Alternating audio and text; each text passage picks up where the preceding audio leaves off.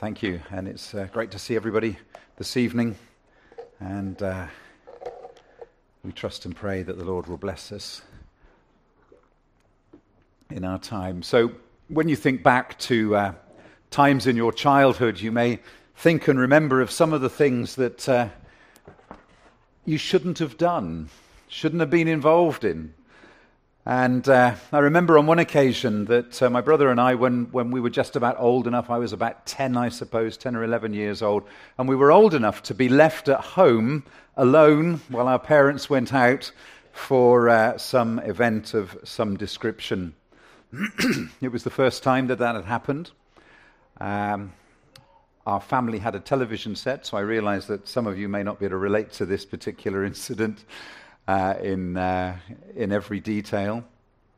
And so we went, we were told that we had to go to bed at the usual time. We were expected to behave ourselves, and of course we said, yes, Mum, yes, Dad, we'll do everything that you tell us to do. But of course, when your parents are away, you like to push the boundaries. You can relate to that. I thought Julia might well be able to relate to that one. And of course, one of the things we did was to flick through the 5 available television channels at that time.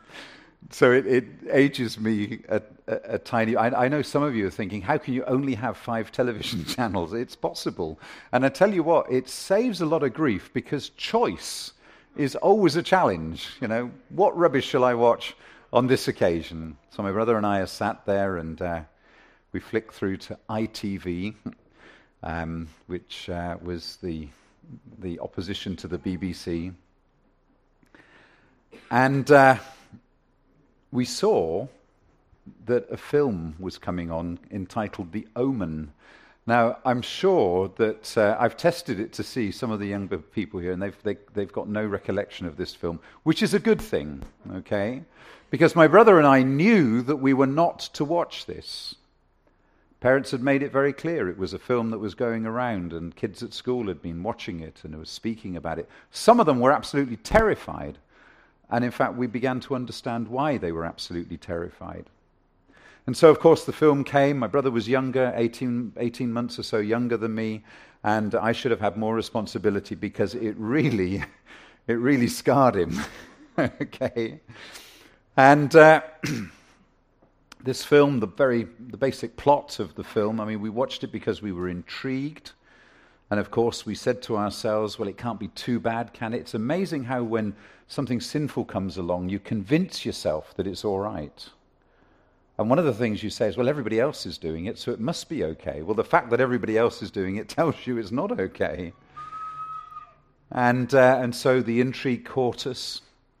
Mum and Dad were away, and we sat on the sofa together with a pillow in front just for emergency use to cover one's eyes with as we began to watch it. So the film's plot follows Damien Thorne, a young child replaced at birth by his father, unbeknown to his wife after the biological child dies shortly after birth.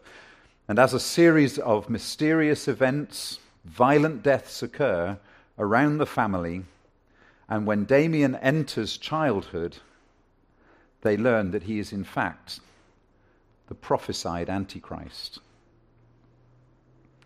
Now, thinking back to the film, it was remarkably accurate in many respects. And I wouldn't like to say that I've learnt most of my understanding of the book of Revelation from watching The Omen, and maybe I shouldn't even admit to this, but it's a good thing to confess one's sins even a while afterwards. My brother Sam and I were scared witless, to be truthful, as we watched it. We knew that we shouldn't be watching it, but we couldn't stop watching it because the desire to see these things was strong. And it still is. And I realize that this film, The Omen, would look very old-fashioned today, and some of you would just laugh that we were in any way affected by it. And yet, as I stand here this evening, I can see in my mind's eye some of the scenes in that film and the very, very scary things that took place and were presented because they've been seared into my memory. The film was evil. And of course, as believers,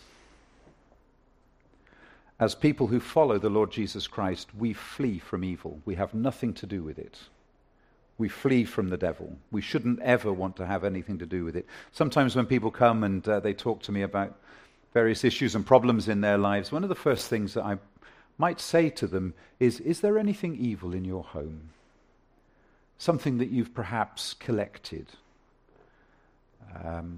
Maybe a talisman, maybe some sort of representative, Ouija boards and all these sorts of things. Because we shouldn't have anything like this present in our homes, in our lives. And parents, we need to guard our children, because when they go to other people's houses, to friends' homes, what is it they're getting involved in? We've got to be careful, and we need to be aware of these things. Friends, we must never go near evil if we can help it. And please, as I say, guard your families against it. Horror films in general are a genre that I don't think we should be involved in and be watching. And of course, The Omen takes its theme from the book of Revelation. Excuse me. And when the father cuts the hair of the little boy, Damien, he finds the birthmark on the scalp. And it's in the form of the number 666. And in Revelation 13, that Randy read so very well, and at the beginning part of chapter 14, we've read together this evening, and we find a discussion about the mark of the beast. And we're told that the mark of the beast is the number 666.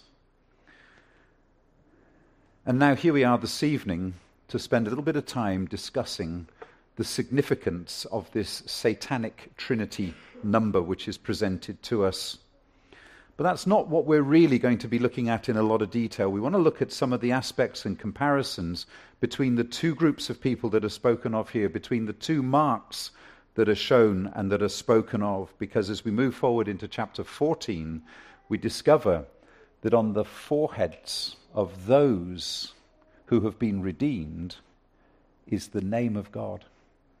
And what a joy it is to be able to have that. So what we're going to do is to talk about this and to compare about it. And of course we see that however hard Satan tries, he just can't get his number to the number 7, because the number 7 speaks of completeness and wholeness. It's the number which we see in the scriptures that so often is referred to God. So we recognize that Satan, though he tries, he just can't reach the number which we see as being the perfection of God.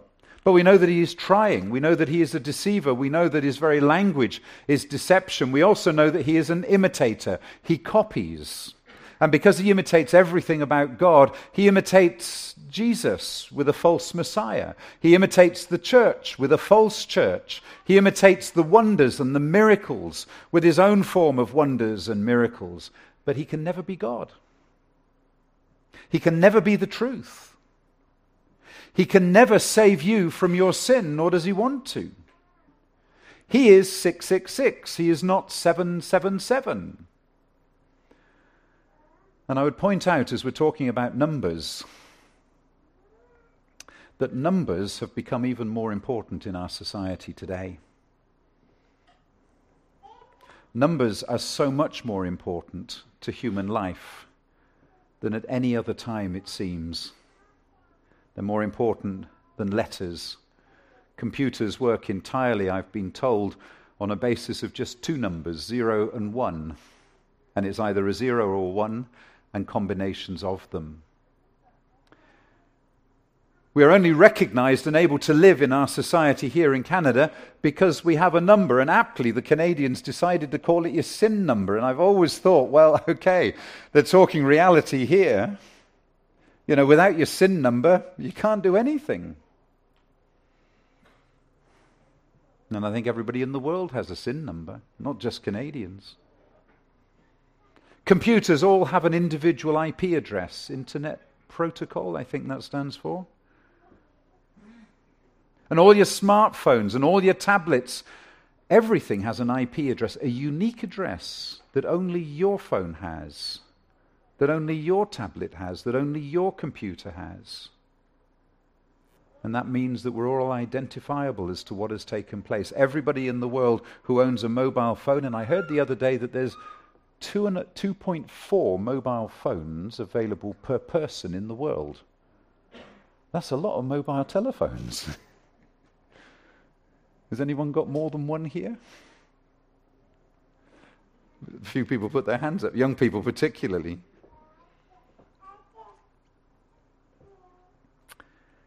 Everyone in the world owns a phone and a unique number that identifies them, and you can be tracked by it wherever you go.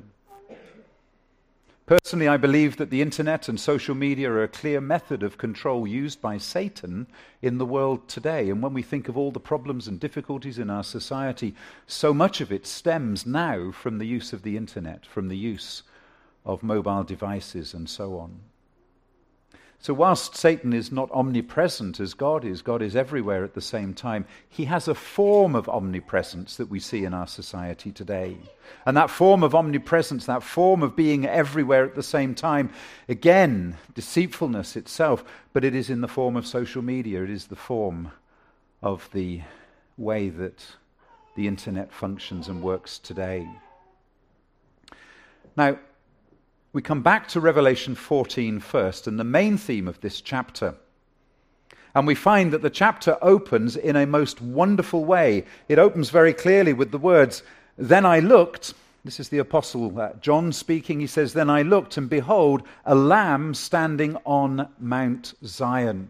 What a beautiful picture that we have immediately as the chapter opens. John looks, and there is the Lord Jesus Christ. And he is standing with the 144,000.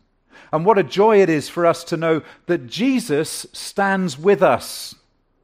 It doesn't matter what we face. It doesn't matter where we are in the world. It doesn't matter what is going on around us. But Jesus, if we know him, if we love him, if we have been redeemed, if we have been saved, then he is standing with us.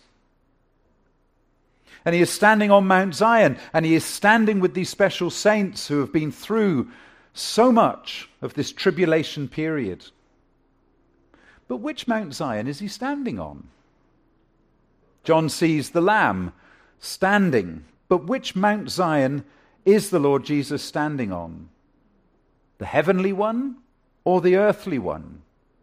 Well, I believe that it is the heavenly Mount Zion that we're reading of and that we read in Hebrews 12, verses 22 to 24. "But you have come to Mount Zion and to the city of the living God and to the holy Jerusalem, to an innumerable company of angels, to the general assembly and church of the firstborn who are registered in heaven, to God the judge of all, to the spirits of just men made perfect, to Jesus the mediator of the new covenant, and to the blood of sprinkling that speaks better things than that of Abel." To me, we see here the anticipated Christ's coronation and the establishment of his kingdom when he returns to earth. The day of the Lord spoken in Zechariah 14. Friends, if you're saved, if you belong to the Lord, if you have come to faith in him, then you will know that the Lord Jesus Christ is enthroned in the heavenly Zion. Psalm 2, verse 6. "Yet I have set my king on my holy hill in Zion, and we are enthroned with him." Ephesians 2, 4-7. "But God, who is rich in mercy, because of his great love with which he loves us, even when we were dead in trespasses, made us alive together with Christ. By grace you have been saved, and raised us up together, and made us to sit in the heavenly realms, the heavenly places, with Christ Jesus, that in the age to come he might show the exceeding riches of his grace in his kindness toward us in Jesus Christ." You see, the scene that we have in Revelation 14 is to assure all of God's people that he cares for his own, and finally will take them to glory. In fact, not one will be lost. So now let's contrast that scene, the scene there in chapter 14, with those who are stood with the Lord on the Mount Zion, and John, who is standing on a beach somewhere on a little island called Patmos, and he's watching a terrible scene in chapter 13. In fact, the scene that he's watching is worse than a horror movie that you can imagine. As I say, John is stood on the beach, we're told. And he's looking at the churning waters of the seas.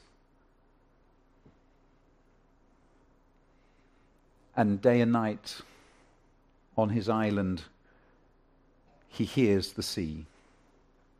He sees the sea. He sees the turmoil that is going on. He sees the waves. He sees the storms that come blowing through. And I want you to think and to picture this for a moment, that the world in which we look out upon is like the churning turmoil of the sea. And we see the pressures and the problems that people are facing and the difficulties, and we recognize that the picture, the analogy that is being shown here of the sea is so very important. Yes, perhaps looking at the Gentile nations, but we see the confusion that there is. We see the confusion that there is in government. We see the confusion that there is in society. We see the confusion that there is in morality. We see all the problems and all the difficulties that are being thrown. The currents are flowing in every direction, all at the same time. And if you've ever stood by the sea, and in North Devon, in England, where I come from, then you could see that from time to time. And the currents would suddenly change and be blowing in every direction, flowing in every direction. The sea represents the confusion in the world. It represents the opposing opinions. It represents the chaos in the world, the political upheavals, all that we see blowing around us. And as John looks at this maelstrom of confusion, he then sees coming out of the sea a terrifying sight. He sees a beast with 7 horns, 7 heads and 10 horns and 10 crowns, and the beast was like a leopard. What a strange animal this is. And it has the feet of a bear. And its mouth is like a lion. And if that's not enough, a dragon comes along and gives the beast power, and the dragon gives the beast a throne, and we're told he's given great authority. Then John tells us that the beast has one head that has been injured. It looks as though mortally, but the injury has healed. And here's the thing. The sight that John has just explained, what do the people of the world do? They marvel at it. And they follow it. They follow the beast that has come up out of the sea. This terrible creature that has been described. They didn't turn and they didn't run. In fact, we're then told that they worshipped the dragon who gave authority to the beast, and they worshipped the beast. And then what did they say to the beast? They praised the beast. They said, "Who is like the beast? There is no one as great as the beast." Who is the beast? The beast is the Antichrist, who is raised out of the confusion and the chaos of the world. The word anti means instead of as well. So the beast is the instead of Christ. Now, God does not see the beast as a man, at least not made in the divine image of God, but as a wild animal under the control of Satan. But the beast is a man.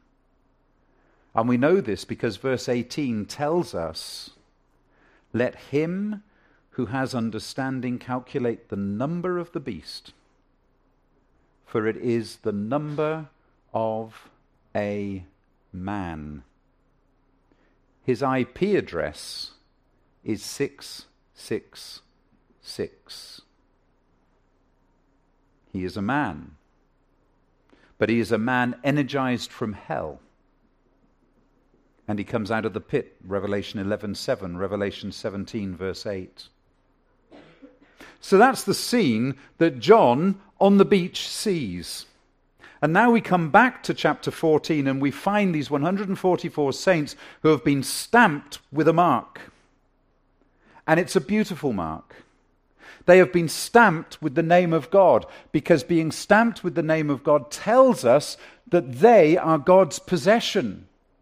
It also tells us that they are protected by God.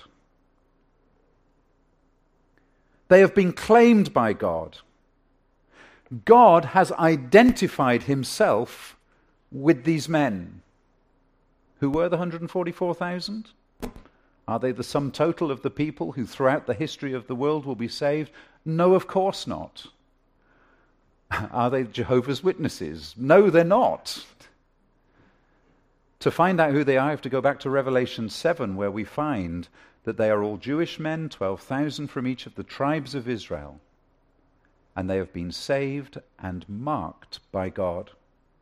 This seal or mark indicates ownership. It also means protection. And today, those of us who have come to faith in the Lord Jesus Christ, who have repented of our sin, who have changed our mind, changed our heart, changed our will, we discover that we too are marked by the Holy Spirit because our ownership has changed.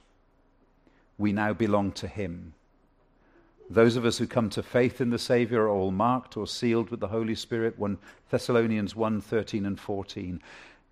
This is God's guarantee that we are saved and that we are safe and that He will one day take us to heaven to be with Himself. Now all of this contrasts greatly with the beast, the false Christ, the instead of Christ, because he's also doing some marking of himself. But the scene is very different. In chapter 13, verse 16, we read, He causes all, both small and great, rich and poor, free and slave, to receive a mark on their right hand or on their forehead, and that no one may buy or sell except one who has the mark or the name of the beast or his IP address on them. Here the mark is being received out of fear by all people. They are afraid that if they do not conform to what is being requested of them, if they don't conform to the will of the beast, then they will lose everything. They'll no longer be able to have the ability to care for their families. And they will literally starve to death. They won't be able to buy anything or sell anything or trade or do anything. Who are these people? Well, chapter 13, verse 8 chillingly tells us. It says this, all who dwell on the earth, whose names have not been written in the book of life of the Lamb, slain from the foundation of the world. Friends, it is everybody who has not repented of their sin and come to faith in the Savior. Whose mark do you have on your forehead? Have you been sealed by God through His Holy Spirit? Do you know that you belong to Him? Now back to chapter 14. What's going on with those who have the name of God written on their forehead? What are they doing? Those who belong to Christ. What are they up to? Those who are Christ's possessions. Those who are protected by Christ. What's going on? Well, when we read the scriptures, we discover this. They're having a party. And they're singing. Back in chapter 13, they're blaspheming the name of God. In chapter 13, they've got nothing good to say. But here in chapter 14, the harps have started to play, and the song that they're singing is a new song. And look where these people are singing. They're singing before the very throne of God. The song is new because the special experience that they had during the tribulation, and they have a song to sing that others cannot sing. And the psalmist regularly talked about new songs. A new song, or on many occasions talks about them. Psalm 33 verse 3, for example. And as they sing, they are accompanied by angels, and God provides the orchestra. What a picture we see here. It's such an encouragement to know that one day our sorrow will be transformed into singing. The things that we go through in our lives will stop and we'll have a song to sing. And we can come before the throne of God and we can sing that. We can cast our crowns before Him.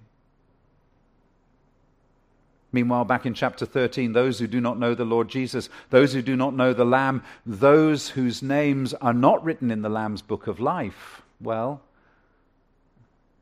They have a song to sing on their lips, a chorus if you like, a crescendo if you like. But it's not a new song. It's the same old song of worshipping man and all his achievements, and worship man alone. Perhaps part of the song is, I did it my way.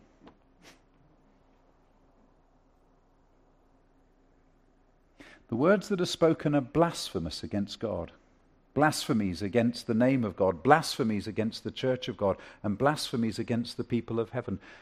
Does any of this sound familiar to you?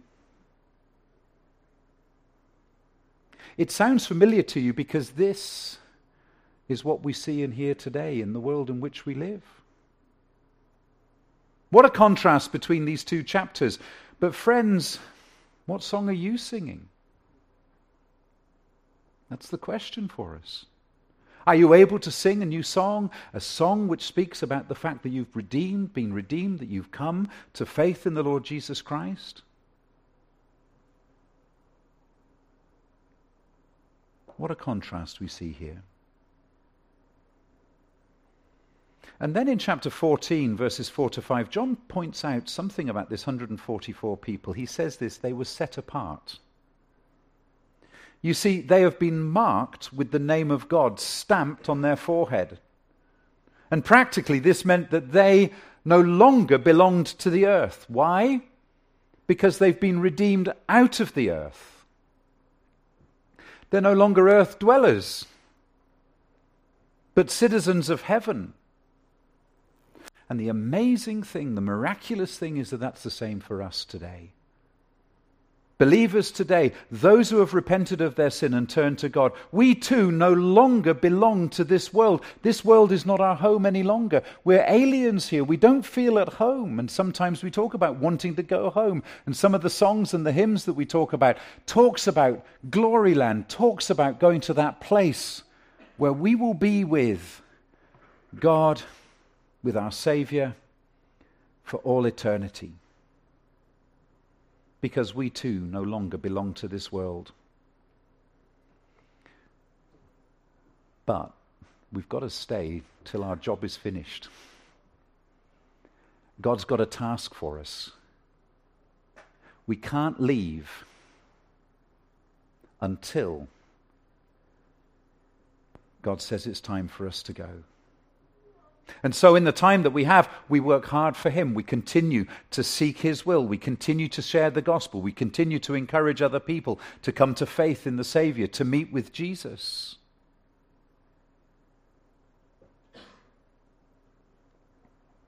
Our Lord Jesus in John chapter 17, verses 14 to 19 said, I have given them your word, and the world has hated them, because they are not of the world. Sometimes when we become Christians, we think that everything's going to be okay, that everything's going to be fine. But one thing that we have to remember, and one thing that we learn here, is that when we become believers, when we come to faith in the Lord Jesus Christ, suddenly the world hates us. It hates us because of Jesus.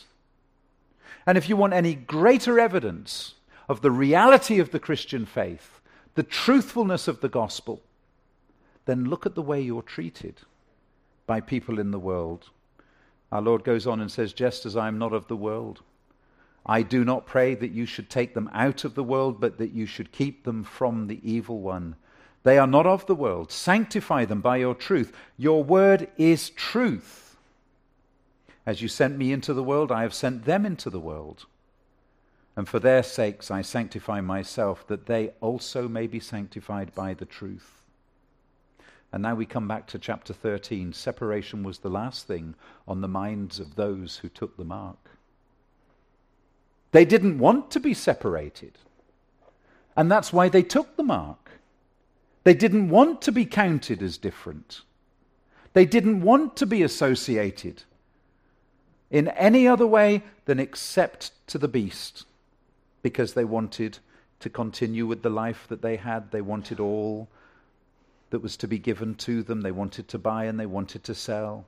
Separation was not the thing that was on their mind.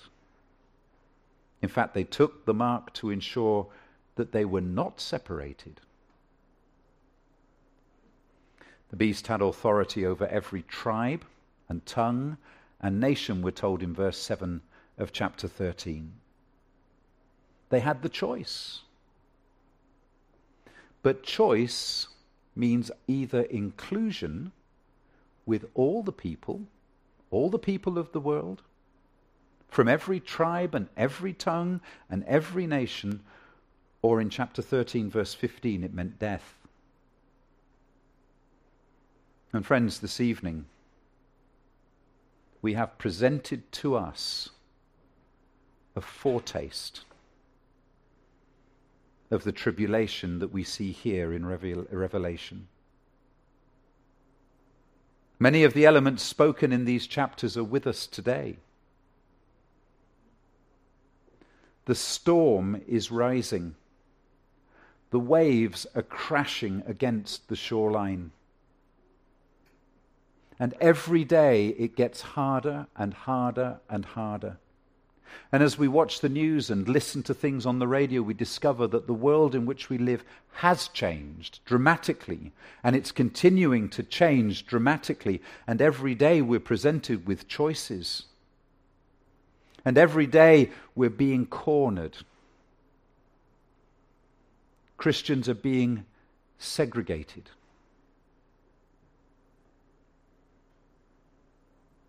Friends, everything is in place. The IP address has been reserved. And the whole world will be sucked into the deceit and the lies that the instead of Christ, the Antichrist will bring. There is much that we can go on and talk about. I had a man who came to me recently and was adamant that the vaccination for COVID was the mark of the beast, and I've come across this quite often. I don't believe it was, but I will say this to you. It was a precursor, and it was an example to show to us how easy the book of the Revelation can come into play. And is coming into play. And we're confronted with it all the time. Things are happening most of us don't notice, it seems. But it's there. Was the COVID vaccination program that the whole world propagated, where governments from around the whole world were in unity? Isn't it incredible how the USA and China and Russia were all friends during that?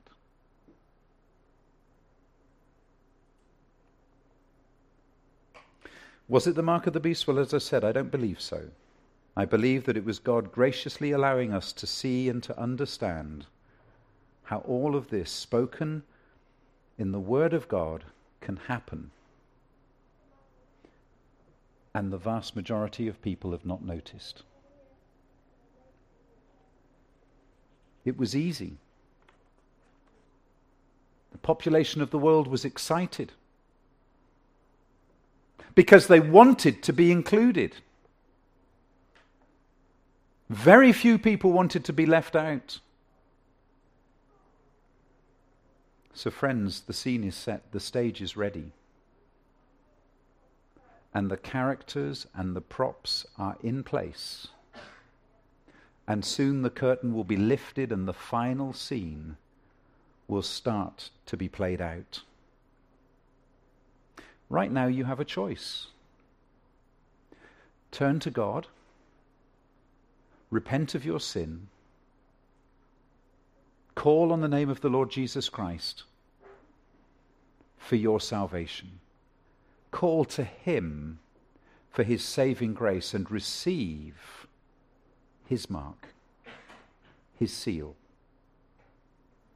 Be separated from this world of sin.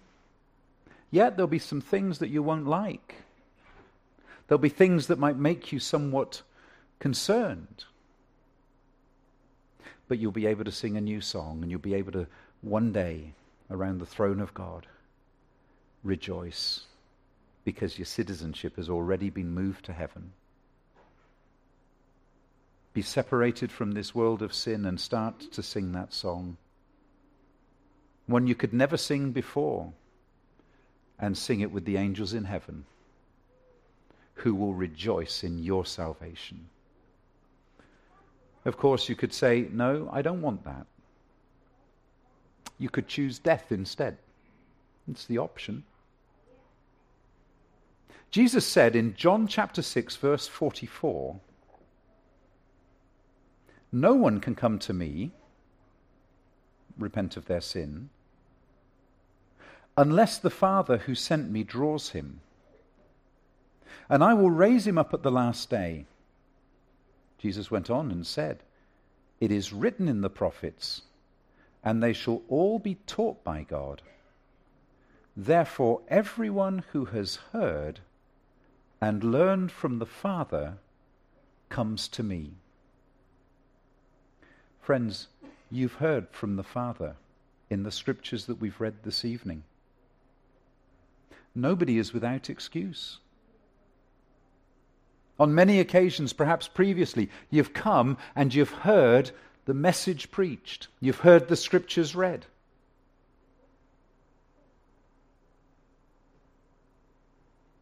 And graciously, God is calling to you. Do you know, if you screw up your eyes tight enough, and if you stick your fingers in your ear, and you'll hear a tone for a moment, and apparently that's the blood flowing around your body. But if you cut out everything in the world around you, you will hear God speaking to you. Because you've heard his word read to you. And the message that we've spoken of this evening, you will hear it in your mind, in your heart, as you listen.